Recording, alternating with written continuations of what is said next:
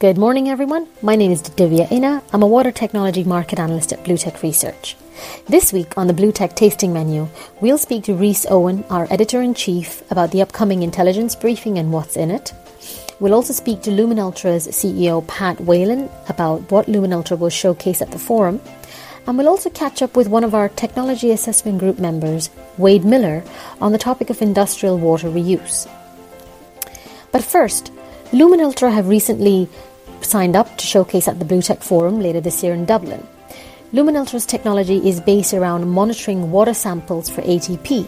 Now, ATP is the main energy-carrying chemical for all biological cells and a key indicator for total microorganisms.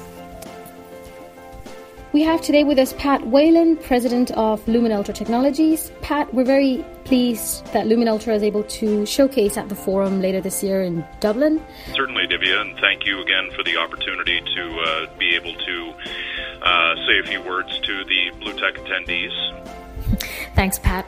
Luminultra, as a company, has been around for a number of years now and has a technology based around microbial monitoring. So to start off with, can you tell us a little bit about why microbial monitoring is so important?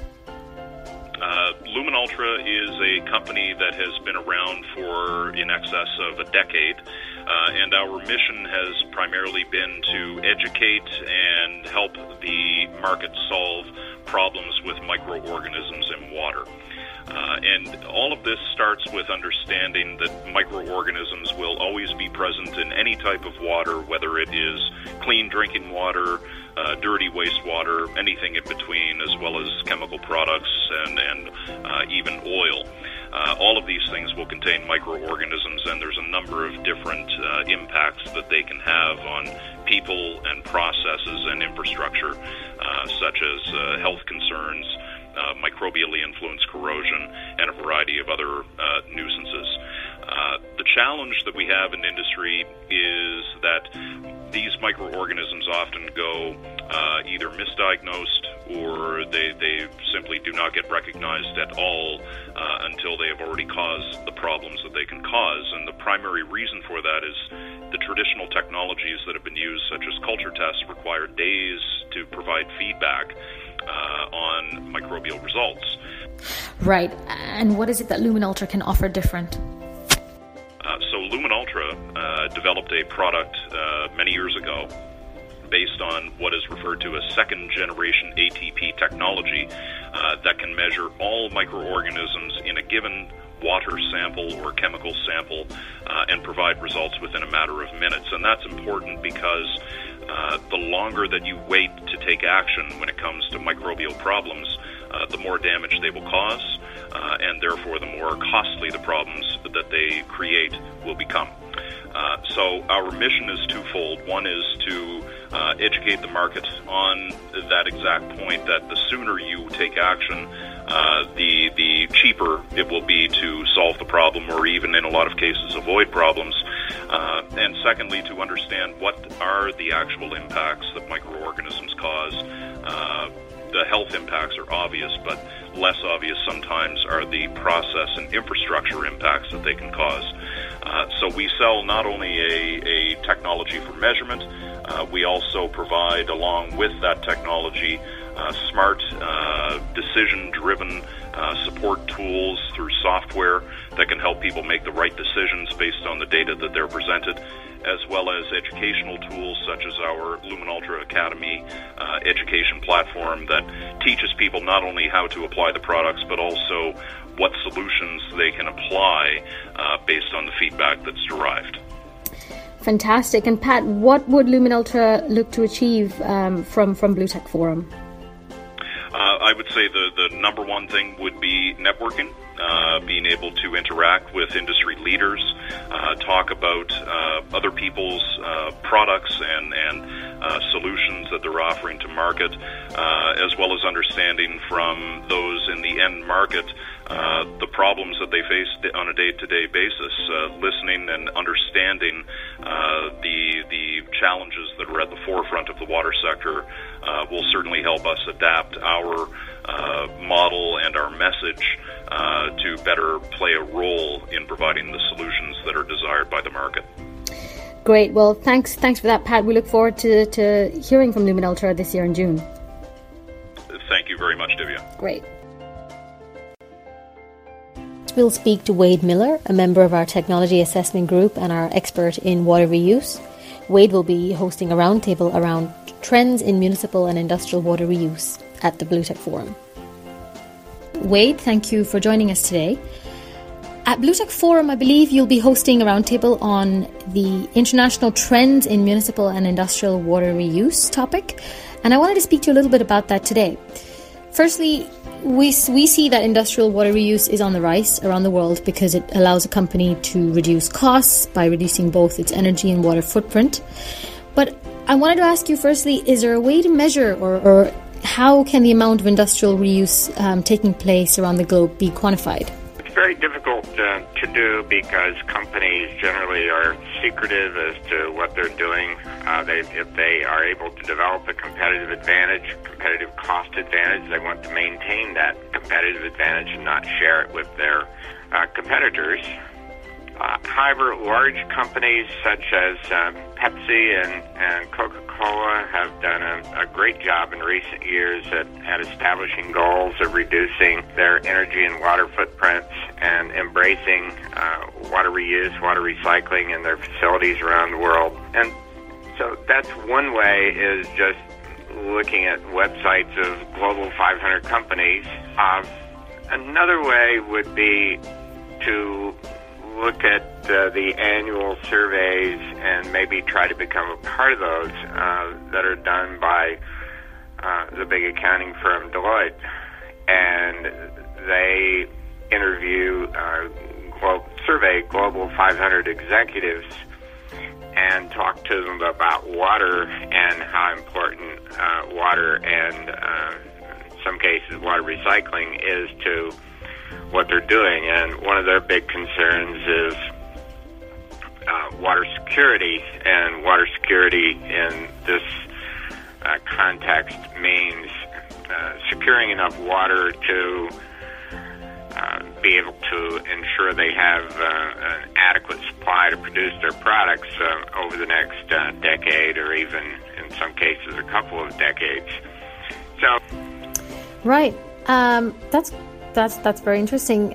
And also, just a question that I had was in terms of growth and status, how do you see the water reuse landscape developing, or what do you think are the strong growth areas?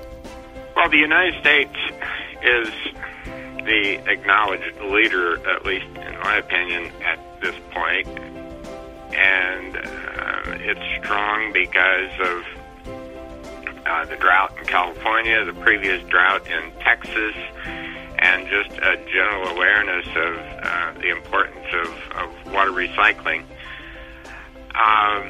There are at least 23 new facilities in some phase of planning, design, or construction in California alone. Several also and this would be in indirect potable reuse, several in Texas as well, including one direct potable reuse facility. Mm-hmm. And then indirect potable reuse has finally found its way to Florida. There are a couple of facilities being planned, and then one here in my native Virginia, a really large project being planned by Hampton Roads Sanitation District. Around the world, it's more of a mixed bag. I've been told by a couple of experts in Europe that some facilities have been in the planning stages, but due to lack of funds, they haven't gone forward. Singapore is still a very strong market. Anecdotal evidence suggests that water reuse is on the rise in China, as well as the Middle East. But again, there's no quantification of that. Australia, of course, was a very strong water reuse market in the first decade of the century. But then the rains came in 2011, late 2011, and the reservoirs are now full, and there's not a lot of new activity in reuse in Australia. Whoa. It's amazing what the impact of weather has in this area. But no, that was a fantastic overview. Thanks very much, Wade. It's very useful to hear that. We look forward to continuing the discussion in June. And I'm looking forward to coming to Dublin, fantastic, Ireland, for the very first time.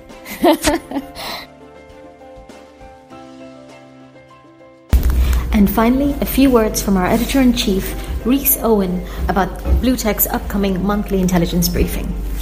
So this month we start off by telling everyone about our new focus, which is going to coincide with the new platform launched in May.